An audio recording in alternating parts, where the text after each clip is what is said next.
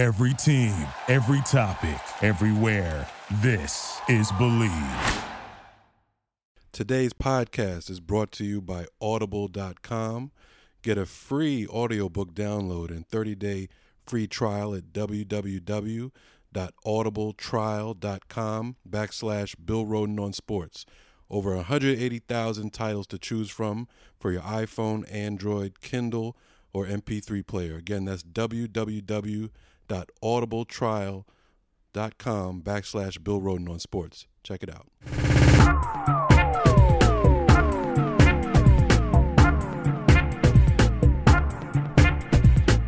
Hello, everybody. Welcome to another version of Bill Rhoden on Sports. Thank you and good night. Now, Very enthusiastic. That's right. I like it. Hey, man, we're running on fumes here. All right. Guys, start off strong. Like Smoking Joe. So anyway, we're here in Manhattan. Yes. Very excited. Chelsea. Chelsea. That's what they call it now, right? Is this Chelsea? This is Chelsea. Man, they expanded like they expand Harlem. Hey, man. All the way down to like the 100th Street or something. Anyway, here with Jamal Murphy. Jamal, what's going on? Not much, man. I'm finally, for once I'm not at a college basketball game. It feels good. Feels great, man. Yeah. And we're gonna have obviously this segment is gonna be very basketball heavy. Talk a lot of hoops. We're gonna talk about Andre Iguodala, and we're gonna talk about no love for Kaepernick. But let's talk about Brooklyn. You saw a lot of great basketball, man. I mean, you saw a lot of great basketball. I forgot where I was, but you saw a lot of great basketball. You were going back and forth between Brooklyn and the Garden, right? Brooklyn and the Garden. Right, Barclays and the Garden. Yeah, so tell me, how was the atmosphere at the Barclays? And I got mixed reviews. There are people saying it seemed like there was a lot of suits, a lot of attorneys and that kind of stuff. But what was the atmosphere like at the Barclays Center? Yeah, I didn't notice all that. I mean, to me, it was a live atmosphere. It was hype inside the building. And to be honest, back and forth from Madison Square Garden to Barclays is kind of an exaggeration. I mean, I was mostly at Barclays because it was just a better tournament. The ACC this year, they got 9 teams in. Syracuse got dissed, unfortunately. But they still got 9 teams in. It was a great tournament. Wow. And, the atmosphere to me was electric, especially when either Duke or North Carolina was playing, as you would expect. But even the other teams like Syracuse, they lost in the first round, but they brought a big crowd with them. Yeah. Notre Dame travels well in New York. There were some other schools. But in the semifinals, you had a Duke-North Carolina matchup, which is, that's just, for a college basketball fan, that's a dream come true. You didn't have to go to North Carolina to see it. They came to Brooklyn with it. So that was a big deal. Also, the whole deal of the ACC being in New York, took center stage as far as, the coaches talking about it. Most of them, all of them liked the idea. They liked playing in Barclays. And they really took the headlines from the Big East tournament, which a lot of that was just happenstance because the Big East had they got 7 teams in the tournament too. 7 of their 10 teams made the tournament. So they had a solid year themselves, but it was Villanova and everybody else, thanks to a couple injuries to a Creighton point guard and the Xavier point guard, which kind of brought everybody down to earth except for Villanova. So the tournament was not a big, everybody expected Villanova to win and they won. There was no real, excitement there. Yeah, and look at the teams. Creighton, Milwaukee. Creighton and Marquette. And, nice teams, but it can't really meet the glamour of Duke, North Carolina, Florida State. Notre Dame. Yeah, Notre Dame. So was do you think it was a better tournament? So you think ACC had a better tournament, better basketball? There's no question they had a better basketball tournament. When you have, Duke. First of all, Duke was the story of the tournament, the story of the nation after that tournament. They won 4 straight games. They were the 5th seed in that tournament coming in, so they had to play on the first day or the second day. So they went through Clemson. Then they beat a very good Louisville team, Pitino, who if you have to mention that. Right. They beat a Louisville team, came from behind to beat Louisville, came from behind to beat North Carolina in the game I just mentioned, then came from behind in the championship game to beat Notre Dame. All those were great games. and those are marquee matchups, even without being great games. Right. So I mean, there was no question. It was just a better tournament, and it's not to say that will always be the case. But this year there was no question. Are they coming back? Yeah, they're coming back. They have a 2-year contract, so they'll be back next year. They may play in the Garden the year after that. Well, that's funny because Mike Bray, the coach of Notre Dame, they were asking him how he liked playing in Barclays compared to the Garden when he was in the Big East. He was like, the Garden is electric. He was like, the Barclays was electric this time, but he was like, who knows? We might be in that building. Yeah, so. They may. Don't laugh. I mean, it's sort of like an incursion. Right. I mean, I don't know if they would, but And speaking of that, the Big Ten is in the Garden next year. But they're having their tournament a week earlier than the Big East. So they're doing their tournament a week earlier than all the big league, the big That's conferences. Interesting, because they were in D.C. Right. They were in D.C. this time. But it's so funny that they've all basically abandoned their traditional turf. I mean, the ACC's moved from, Tobacco Row. Right. The Big Ten's moved from, the Midwest, and everybody there, saying, we want to come east. Right. And it's because the shakeup of the leagues. Like there's no geographical concept anymore as far as the league goes, because Rutgers is in the Big Ten now, so you got to satisfy them. In the ACC, all these old Big East teams, Syracuse, and Boston College, Pittsburgh, all these teams. So there's no real hub where there used to be. Well, next thing you know, the Pac-12 will be in New York. Because we don't even admit, because UCLA could very well end up being the Final Four. Right. But we don't, outside of the ball thing, we don't really talk about them because they're outside the Eastern time zone. They're like 3 hours away, but between Arizona and UCLA, they could end up winning it all. Maybe question. the power Gonzaga, maybe even Gonzaga. Maybe that's Gonzaga. Not the Pac-12, but that's the West. Well, that's the whole thing about upsets. I mean, we know, and it just, we've been covering this stuff for years. And the way it's going to go is round one, you're going to have some Cinderella. It's going to be fun. Right. Starting Wednesday with, of course, the HBCUs, North Carolina Central, playing, I think they play UC. Well, they're in a playing game first. Right. And then they're going to play one of the big dogs. I forget which. They would play, if Central won, they'd play Kansas. Yeah, I mean, so they have no chance. Really, come on. And then Texas Southern, and we're going to get to this a little late, Texas Southern's got to play North Carolina. Right. And I got this question on Twitter during the week about whether the fact that, the schools from the HBCUs always get 16 seeds, is that, racist, or, what's up with that? And I responded, well, both. I mean, sometimes it's legitimate, and sometimes it's prejudice, because, in, let's say, Central's case, okay, when you go off the metrics that the committee goes off, the RPI, the biggest one, Central did have the worst RPI in the nation, as far as teams that made it. So, okay, give them the 16 seed. But then you have Texas Southern, who had higher RPIs than a couple of the 15 seeds and all the rest of the 16 seeds, and they still get a 16 seed. So that means, in other words, they have no chance to win. When you're a 16 seed, it has never happened before. As we know, 15 seeds have upset 2 seeds. So it's almost like you take that chance away. And I don't, I would love, nobody's going to ask the committee chairman about that one. Well, they should. I mean, they should. I mean, it's like, these HBCUs, you always get stuck in the ghetto. Always 16. Now, I don't know, historically, I don't know if Hampton or, Ben Jobe, and I did want to mention that, Ben Jobe, the legendary coach who was at Southern. He was assistant coach to Bobby Crimmins at Georgia Tech, but he passed away over the weekend. And, Jobe was, besides being a great guy, was a great legend. In fact, he knocked off Georgia Tech once when he was at Southern.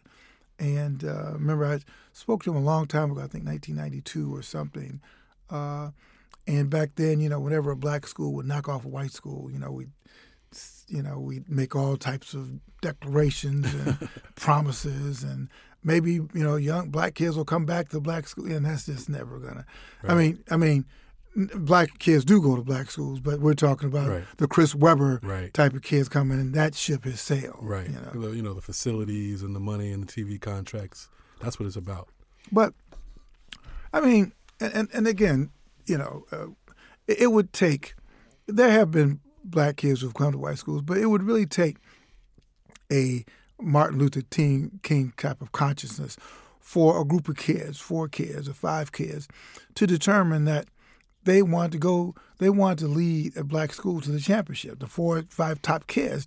And so it's not about brick and mortar, because, I mean, we could all go on these campuses, and I go around to campuses around the country all the time. And if you're going to make your decision just on that, those schools win every time. I mean, to resources, but there are a whole bunch of kids who are going to HBCUs for a reason. Right. And it's not just because of endowments and because of, the buildings and the resources. Right. It's a lot of different reasons. Some people just want to be around some black folks for like 4 years. And don't get it twisted. I mean, in terms of the fun you can have at a HBCU and, the things you'll see and that type of thing, it's probably a little better than that's why in the big time schools. That's why all the Duke basketball players, I know a couple of them disrespected NCCU, but trust me, on the weekends, where do you think they are? That's where they're at. They're at NCCU, even a lot of the sisters, because when my daughter was deciding where to go to school, a lot of the the black girls at the young ladies at Duke were complaining that a lot of the guys, particularly the athletes, all deal with white women, and so sisters are kind of left out unless you go over to NCCU. So it's this fairy tale kind of world, And I talk to kids when I go around and speak, and particularly in white schools, and invariably, black kids kind of complain about being isolated and this and that. So, well, y'all should go to HBCU. I mean, you knew what you signed up for. Right. When you come here and you're like, one of whatever, if you really want to know what it's like to be in the majority for at least 4 years of your life, go to an HBCU then, because the rest of your life invariably is going to be spent, like this, like being one.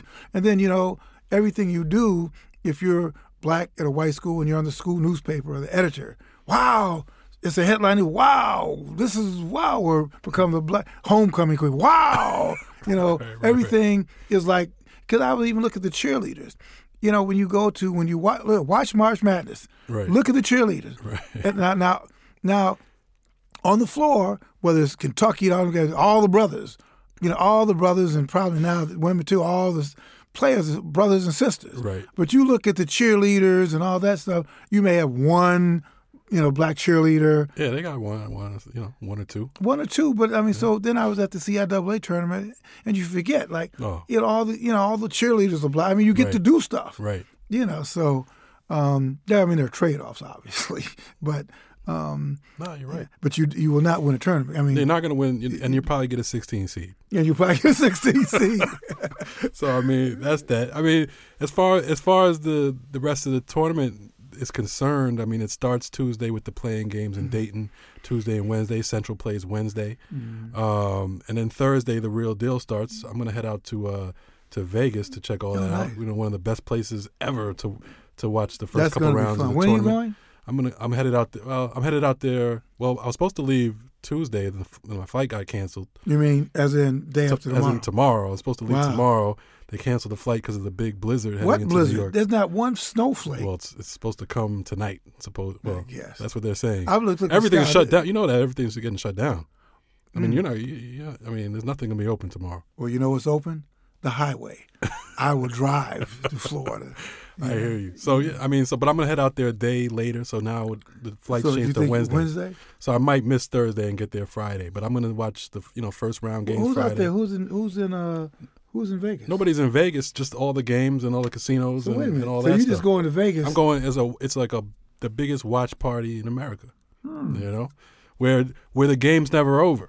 Like where you cheer the game to the end. So you're going to hang out? I'm going to hang out and watch the game, man. You know what I'm saying? You know what? That will be fun. That'll be fun. That'll be like, what day is it? Maybe I should go out. Yeah, you should come out, man. My stepmother's out there. That'd be fun. But I mean, for the tournament itself, you got the one. It was an issue, not an issue, but people thought, we talked about Duke, them winning the ACC tournament. They did look great. The freshmen, they look great. They've had injuries all year. They've had the issues. Coach K missed some time because of his back. Grayson Allen got a bullshit 1-game suspension for tripping like 5 people, but finally they put it all together this weekend. They played. Like I said, they beat North Carolina. They beat Louisville. They beat Notre Dame. They won the ACC championship. So there was talk about whether the fact that they did that, they should get a 1 seed. But I think the committee did the right thing, gave North Carolina the 1 seed. They had the better all-around year, the regular season. Villanova was the number 1 overall seed. They're looking to repeat. Gonzaga had 1 loss all season. They're going to be a 1 seed in the West. And then you got Kansas, who's had another great year. They always seem to have a great regular season. They're the 1 seed. So obviously those are the favorites. And then you got teams like UCLA, got a 3 seed. I like them. We talk about Lonzo Ball, who I think no matter who they play, he's going to be the best player on the court. And then his father's going to be the loudest guy in the gym. So, I mean, that's a I good just saw him for the first time. Really? How'd that go? Did you talk to him? No, I mean, I saw him in person. Oh. I just happened to, I was in Bristol doing the sports he was reporters. out there? Well, he was on all over TV. Right. You know, they do the little feature on him and this kind of stuff. Yeah. And I had it on mute. I said, let me listen to this guy. Right. Man. Yeah, I mean, what do you think? You know, he's sort of like the basketball version of Richard Williams. He's exactly Richard Williams. And, you know, you're either going to do it or you're not. I mean, you're either going to be a marketer. You can't go in where he wants to go with a branding himself and all that. It's funny, Scoop Jackson did the interview. I saw that. And he said, well, what do you think about people say you're exploiting your kids? He says, hell, UCLA's exploiting them. He said, why? I mean, you know, it's true. Right, it's true. I mean, UCLA's exploiting them, so, you know, it's okay. But when they're exploiting them, they give an opportunity. But his own parent can't. Right, when I do it, it's like exploiting them. Right. And, I mean, that is true. Right. UCLA, Kansas, all these schools are exploiting the kids. Yeah. You know, the coaches are making like millions of dollars. Right. And then, but it's sort of like when on the plantation, when the guys say, well, I just want to sell my own cotton. No, you can't sell the cotton. Right. You know, all you do is pick it, and you know. Right. I mean, you know, even if back in the day, if they was okay, we're going to share, you know, we're going to share in the profits of the plantation. Right. 50-50 down the middle. Now it's still a horrible institution, but we share 50-50.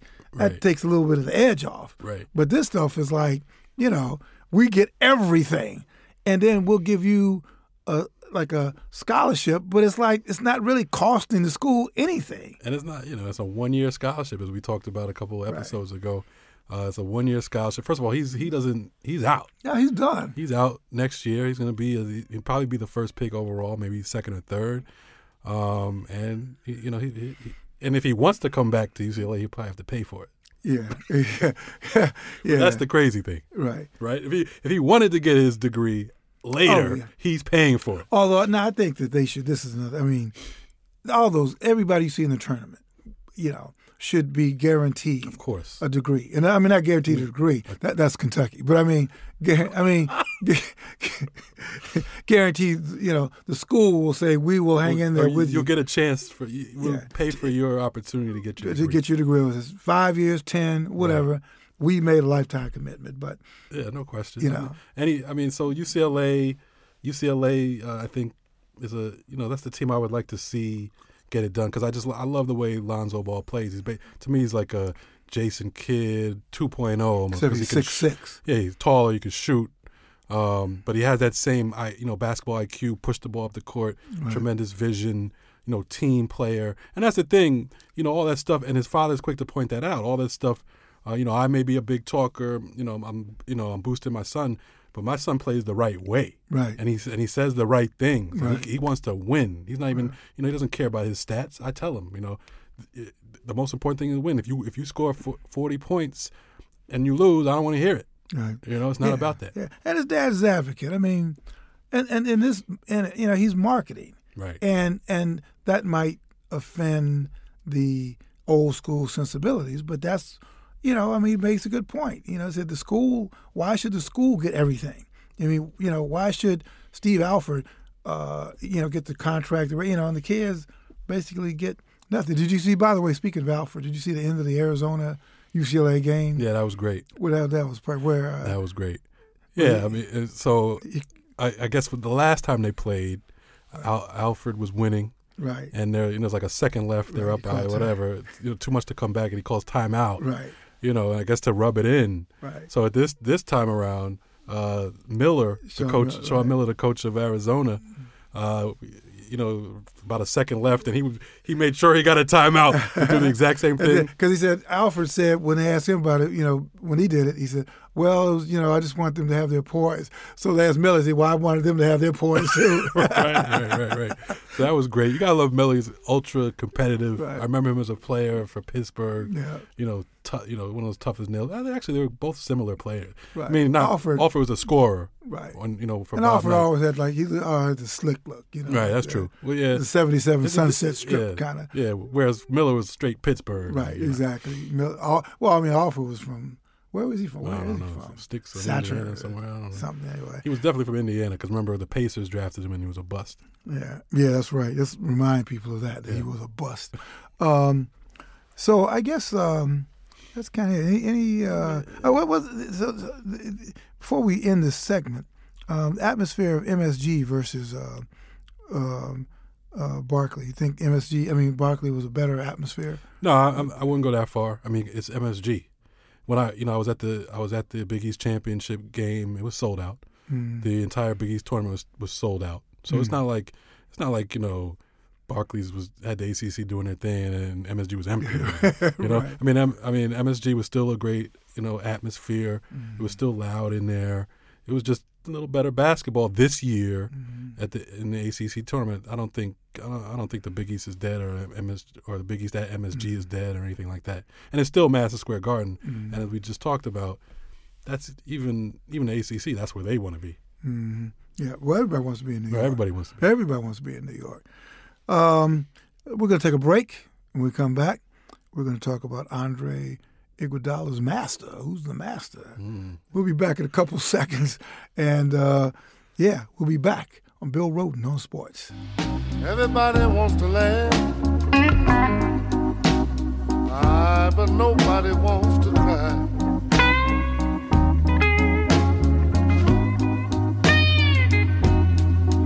I say everybody wants to laugh, but nobody wants to cry.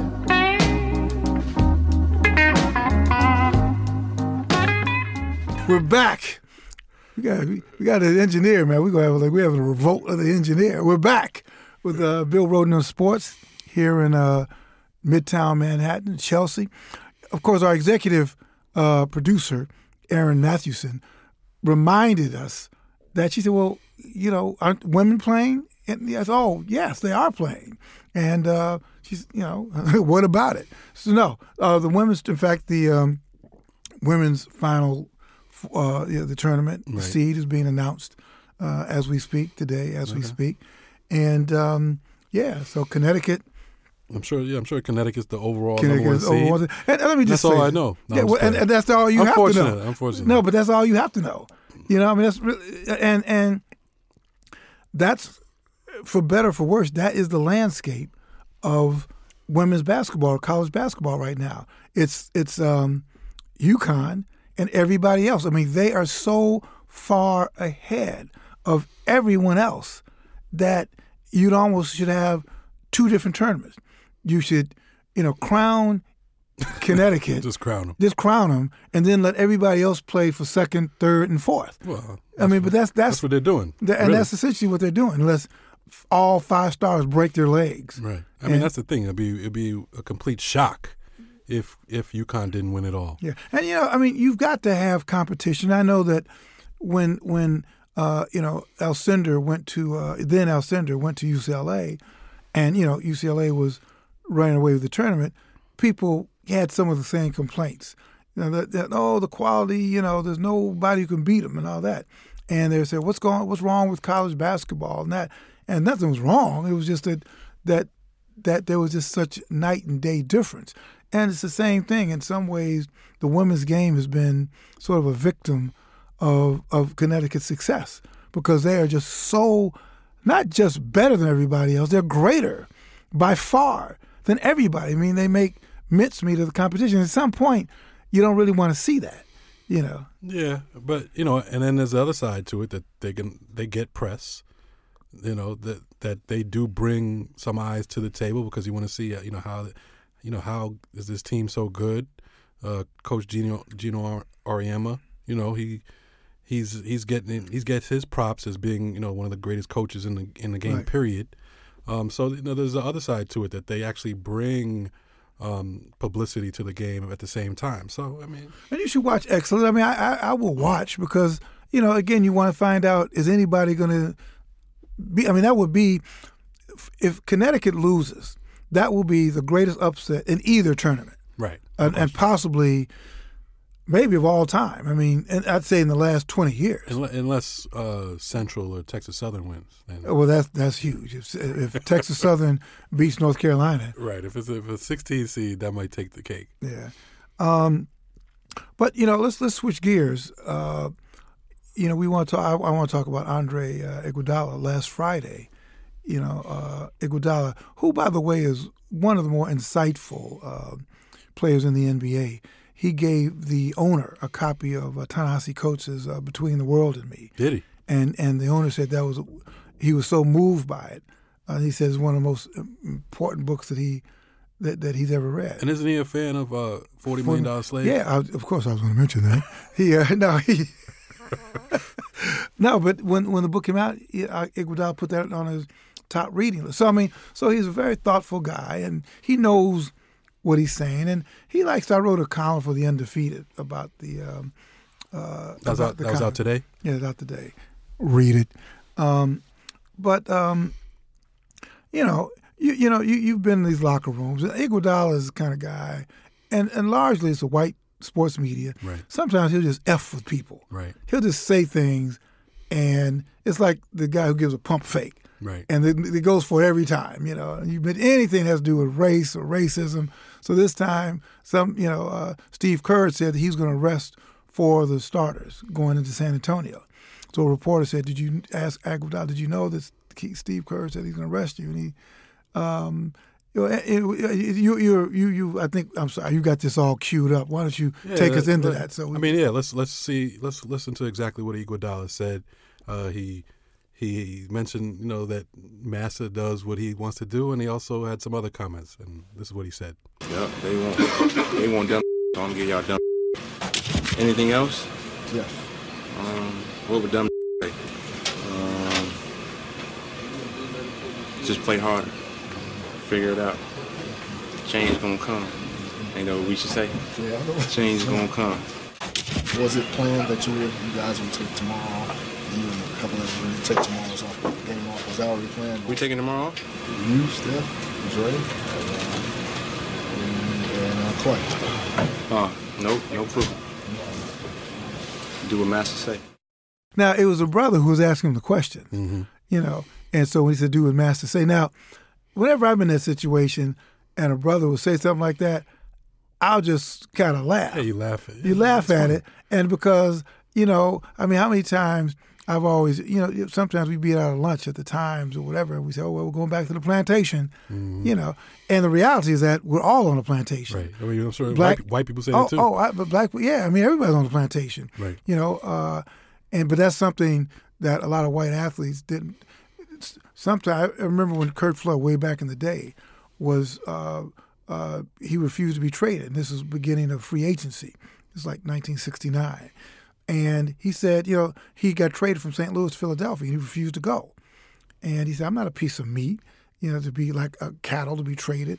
And a lot of his white teammates, were freaked out because nobody ever stood up to the owners.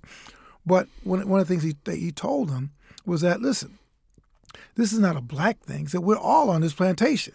Right. We're all working for Master. They tell us when to play. They cut us when they want to cut us. They trade us when they want to trade us. When we are of no longer any use for them, they throw it, they crumple us up and throw it in the wastebasket. And a lot of the white players never really thought of themselves as being on a plantation. They said, wow, you know what? You're right. And I mean, even if you go outside of sports, I mean, that's, when you look at labor and poor people in this country, that it's not just this black thing. I mean, there are more poor white people than there are black people. Right. And you look at people who are going to get killed by the health care reform, it's going to be overwhelming numbers of white people. Right. But, they're so blinded by this racism that they will they would go over a cliff, you know. Like what is it, the typical thing of spiting your nose? Yeah, cutting your nose to spite your face. Yeah, and it's like, and it's not just that they'll go over a cliff. They're being pushed over a cliff by other people who want that, you know, who want their support and know their weaknesses in terms of, you know, beliefs and all that type of stuff, and they want to put that, they want to blame it on, they know you'll accept that blame, and they want to put it on race. And you forget, and you end up voting against your interests. I know we're going to this this political conversation, but that's what I always say. I always say black people are the smartest voters, you know, some of the smartest people on earth, because we never vote against our interests. No, never. We always vote 95% against Trump. We know what it looks like. Right. In fact, or not just Trump, but like a Ben Carson. He doesn't get the black vote. No, because they know. We know Uncle Tom's when we see one. Right. You know, they made it a little different. But I mean, you know, Aaron Matthewson, our executive producer, came in here, was like lobbying, you know, talking about the women thing. But how could you be 54? How can women be 54% of the country and not elect the first woman president? Yeah. If black folks were 54%, there'd be a black president every single election, or at least for 10 straight, and then we might, you know, try something else. Yeah, but I mean, it's right. I mean, but there'd be like somebody said Flavor Flav would be the president. Well, I don't know about all that. Yeah. I wouldn't vote for Flav, but. Well, who would you vote for if he was running? If he was running against Trump, who would you vote for? Flavor Flav or Trump? Flav. Right. Anyway. But anyway, what were we talking about? We were talking about Iguodala and Master. I mean, it's kind of all symmetrical. Let me ask you this: so Iguodala, you know, he's responding to a question, I guess, about the game, and basically he's saying, you know, y'all want a dumb end? I'm gonna give you what a dumb end. What do you think he's saying there? I think what he was saying, I think sometimes, and again, it was very random, but you know, the whole. First of all, Jamal, you've been in these locker rooms, and some of the dumbest questions are asked. You know, and also I think that he was referring to brothers who aren't necessarily, when they give these answers, aren't necessarily sharp and articulate and kind of mumble and, you know, gee, Mom, I'm glad I won kind of thing, not particularly perceptive. And that's what they want. He's saying that's what white people and the white media, whether they want, they've come to expect that. You know, that they've come to expect a level of non-sophistication when it comes to a lot of black athletes. And I think what's happening in the last few years, maybe more than that, when you've got brothers who are not only, and sisters, who are not only, you know, quote unquote articulate, but who really understand this whole racial dynamic. And I think it becomes kind of hard for these white reporters, particularly if you listen like a typical white guy, you know, and you hear some brothers like running down the whole hypocrisy. Oh, white, you know, black labor, white wealth, or something like that. And he said, man, you know, I was just here to get a quote after the game. I don't know that. Yeah, I mean, to me it sounds like there's like a level of frustration on his part. You know, being a smart guy, he's a smart guy, and he knows he's a smart guy. He probably feels as if he doesn't, you know, he's not seen that way, or he's not asked questions that, you know, that appreciate his level of intelligence. And also, you know, it's a long season. You're answering the same question night after night, night after night. Now, all of a sudden, you know, Kevin Durant's hurt. Right. Oh, now, of course, right. Now, all of a sudden, you've lost 2, 3 straight games, 4 straight.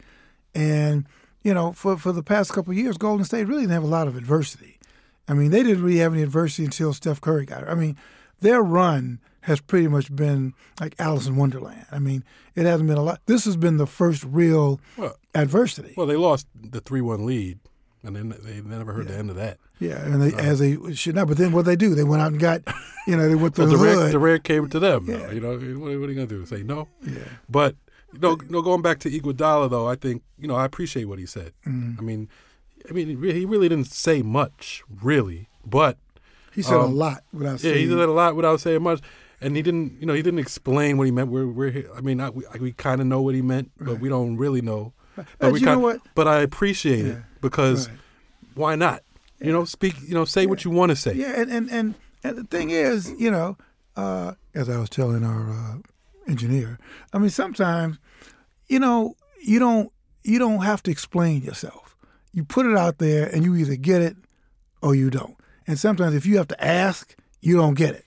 And I think, trust me, the black folks in that, they understood exactly what he meant, although he didn't necessarily, pull out a diction, and say, no, this is what I really meant. You don't have to. You could just say some things, and everybody knows, although it's random, what you're talking about. You're talking about racism, right. and then almost to illustrate the point, the next day, 2 days later, Adam Silver, the commissioner, fines him. He fines him $10,000. He flogs him. Yeah, so what's the fine for? The fine for, I guess, because he used the N-word. Although that's what he's going to say. He fined him for the N-word, but he probably really fined him for is that he used master. Right. But he could come out and say, I fined him because he used master. I mean, he's talking about him. He's talking about Silver. That's what he's talking about. He's talking about Steve Kerr. He ain't talking about Steve Kerr. No, he's not talking He's talking about the people who have the power to make him fly from East Coast to West Coast and play 2 back-to-back games on one night's rest and said, you better be grateful, And so that's, then people say, oh, you shouldn't be complaining, well, because you're making so much money. Right. It's not about money, it's about power. Right. Power and control. And you should never tell me what I should be doing. Right. Ever. Right. I shouldn't be complaining. Yeah, how do you know? Right. You don't know what's going on. Right. Well, if I was in your position, you don't. But you're not. But you're not because you can't be. Because you can't. You didn't work because you can't play. You're not as talented, and you didn't work as hard. Right. And it's amazing. But people always say that. If I was, but you're not. I mean, and you never will be. So, right. Anyway, good. Props to Andre Iguodala. Keep it up, my brother. We got to get him to call the show. Explain. Just talk about whatever. Anything. But talk, that's an interesting conversation. Yeah. Whatever he's talking about, he loved your book, so I'm sure he'll come on. We'll hit him up, right? Yeah. Aaron, we're gonna hit him up, right? Yeah. You're waiting me for to finish another one. All right. But on that same note, it's sort of in the NFL, everybody's been talking about Colin Kaepernick. I mean, everybody's talking about free agents. Nobody. I thought that was a joke. Yeah. Yeah. No, right. Crickets. Yeah. Nobody is talking about Colin Kaepernick. I mean, they're talking about Jay Cutler. They're talking about Tony Romo. Who you want, Cutler or Kaepernick? I guess it depends on the team you have. Yeah, I mean, I just take Kaepernick just because. Well, I know that, but I mean, even as a player, yeah. I mean, and Cutler's never won. Has Cutler ever won anything? No, I mean, at least Kaepernick's been to the Super Bowl, right? He's been to the younger. Super Bowl. Yeah, he's younger. There's upside. Interesting. Kaepernick said that he's finished kneeling. That from now on he's going to stand for the national anthem. That's fine with me. That's I mean, good. he did. Okay. How long? He can't carry everything on his own shoulders. Right, but here's the problem, though. I mean, it's not the problem, but even though he's standing, people know what he's thinking. He said, I mean, it's not like, oh, well, you buy into this. They know that it's all pragmatic. Right. So they know that his core beliefs about the country have not changed. He just is now a free agent, and he wants to get picked up. So he said, okay, cool. I'll stand. You want me to stand? Right. I'll stand, but I still have to sing. Because, you want me to sing? I'll sing the national anthem if you want. Right. But it's also a thing, like, how long, was he going to kneel forever? I know. Because, until change comes, I mean, it's not going to come before he retires. I'll tell you how much. His knees. Especially now, especially the new administration. Oh, my God. He might as well just stay in the locker room now. Well, that would be that's an option. Yeah, you got to take the next step. Stay in the locker room, please. Give me a break. Yeah, no, but I mean, listen, he made the point. And I don't really have a problem with him, saying he's going to stand because we know what's in his heart. His heart hasn't changed. Of course. Yeah, and my thing is, like I said, I mean, how long? I mean, he has to carry the whole movement on his shoulders. I mean, more people, in my opinion, should have stepped up and knelt with him. Exactly. And only a select few did. He, like you said, he made his point. But as far as because people were afraid of master. Exactly. So, but as far as why he hasn't been picked up, I mean, part of it is, do we know how good he is as a quarterback? Right. We know he's a legitimate starter. I think he's a close to legitimate starter. So, there's an argument that he's not being picked up for football reasons, and the other stuff is just added on and can't help him. I mean, I'd have to believe that if he had been the kind of straight-laced, standard attention, blah blah, that there's a chance Right. that he would have gotten picked up. Right. I think what you're seeing now is sort of take him out in the middle of the square and flog him a few times. And that's interesting too, because if he was the straight laced, quarterback, never said anything, had no baggage, there's no question he's at least a backup quarterback. Right. But then you look around, there haven't been many black backup quarterbacks anyway. No, you either play or you so don't. when you're a black quarterback, you either the man or you're not on the team. Right. Well, that was the same thing for the longest time, even in basketball, until it became all black. That if you were not on the bench, I mean, that was a role for the white players. You were not like a bench player. You either started or you weren't on the team. Then, of course, it got to the point where it was like the entire roster was black. Basketball. In basketball, I wonder, given what I perceive to be Trump's racist, racial and racist politics, if he's looking at March Madness, he seems to be the kind of typical, and there's a lot of people surround him. They're looking at the game and say, why are these black guys playing? Why aren't there any white guys playing? And he seems to be the kind of person, or some people around him, would look at this tournament, see all these black folks. And I was looking at them, every single team, for the most part, had like all black starters or 3 or 5, just routinely. And looking at this, can't any white guys? And then, to me, that's when the frustration, because you could do something about this other stuff he's trying to dismantle. You could fire the attorneys, but this whole big-time basketball, it has gotten such a deep black infrastructure that there's no law that you could bet to reverse it would take, I think, a couple decades. If he looked at it and said, why are these black guys playing? Aren't there any white guys playing? Can we do anything about this? It's not like you could write a law or that's what the jockeys thought, and they took care of them. But you know what I'm saying? It must, and all the stuff that they're trying to reverse, when they look at the NFL, big-time college football, how's Jeff Sessions? How must he feel? Here's this guy in Alabama, and he loves Alabama football. Oh, yeah, all these, and so what is the kind of the tension, the dilemma that he's got to feel, that when he looks all these black guys and all this big-time football and all this, and meanwhile you could kind of put all this other stuff on the shelf, the civil rights stuff, but when you get to this core of all these young black men and women dominating this stuff, and you say, well, how can we dismantle that?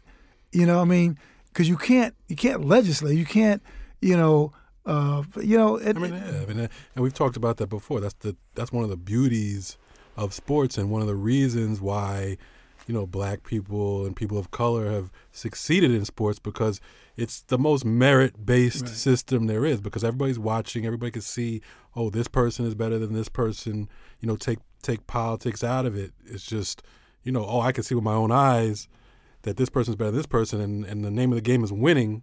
So we're not going to discriminate when it comes to that. We're going to just take the best player, and that doesn't happen in any other profession. There's politics that plays into it. Obviously, there's racism that plays into it. So, I guess the way someone like Sessions rationalizes it is, hey, I can accept I'm not the fastest player. I'm not the fastest guy, or they're just faster than we are. They're just naturally, because of slavery or something. Right, they're naturally they're gifted. bigger and stronger than we are. But he could never rationalize, he'd never accept that they are smarter than we are. Even one of them is smarter than I am. Right. That's where so when Obama came, he was like the ultimate threat to them, and hatred started, because it's clear that Obama's probably one of the smartest people we've ever seen. Right. So the true racists, the true racists can't take that. Right. So I said, there's a little diversion, but I was thinking about that. I was watching the game, and it was either North Carolina Duke, or just game after game after game, right? And like all these black athletes, and I'm like, I wonder what racists think when they look at this stuff. And they're cheering, but maybe I don't know. Maybe we should have one on. Aaron, could you get us racist next week so we can they could talk about the tournament? Okay, we'd like to talk to them about this. Shouldn't be too hard. Yeah, it should be. Anyway, that was Kaepernick maybe by the time we get on next week, he will be on somebody's team. Maybe. And if not, maybe we could have him here. Yeah. Yeah. So we'll see. Right. He's one of those guys. He's not a star. Like you said, if he were Cam Newton, I think he'd be on the team. Regardless, like if he had the same stance and he was Cam Newton, he'd be somewhere, no question. I just want to make everybody happy. So part of it is the playing, and I'm sure he's one of those guys. Since he's not a star, he's the guy that those guys who will get filled in towards the end of free agency. I'm pretty sure hopefully he'll find a place. Yeah. Probably end up in New York, but that'd be fine. That'd be great. All right, my man. It's been a great hour of 35 minutes. Put you on the spot. Who's going to be in the Final Four? I'm going to go with, and let me switch this tomorrow if I want. But in that time, it starts on Thursday. But right now I'm going Villanova, Gonzaga, Kansas, and UCLA. I'm going to take UCLA over Gonzaga in the final. How about that? West Coast. Okay. I'm going to take Texas Southern, North Carolina Central. Who got a black coach? Is there one black coach in this whole thing? Yeah, there's a couple. Arkansas has a black coach. Okay, Mike Anderson. Right, so that's Arkansas. And who else? I'll find one. Well, okay, I'll put Gonzaga in there. So my Final Four will be Texas Southern, North Carolina Central, Arkansas, and Gonzaga. Okay. All right. You heard it here first. Don't be surprised. Hey, everybody. Listen, enjoy March Madness. By the way, best of luck to Middlebury. Middlebury had a tough loss. You heard Kyle Dudley was on the show. Right. They had a great run, and they got knocked off Saturday by Williams. But it's a tough game, but they had a great run. And we'll have Kyle on the show maybe in a couple of weeks just to talk about the run in March Madness because he is a basketball connoisseur. Anyway, enjoy March Madness, Jamal. Enjoy Vegas, man. It should be a lot of fun if you ever get there. Yeah, exactly. But I'll enjoy it regardless, wherever I am. That's right. All right, everybody. Thank you, Steve, Aaron. See you guys next week. God bless.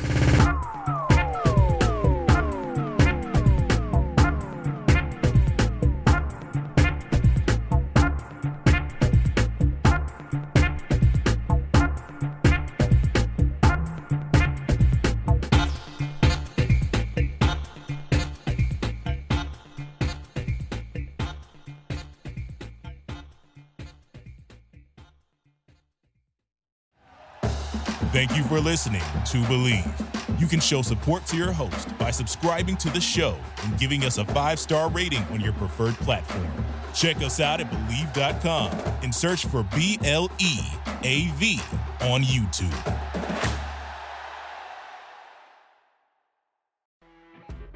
You know when you're listening to a true crime story that has an unbelievable plot twist that makes you stop in your tracks? That's what our podcast, People Are the Worst, brings you with each episode. I'm Rachel. And I'm Rebecca. We're identical twins who love true crime cases that make you say, didn't see that coming, and we hate the people responsible for them. Listen to People Are the Worst now on Apple, Spotify, or wherever you get your podcasts.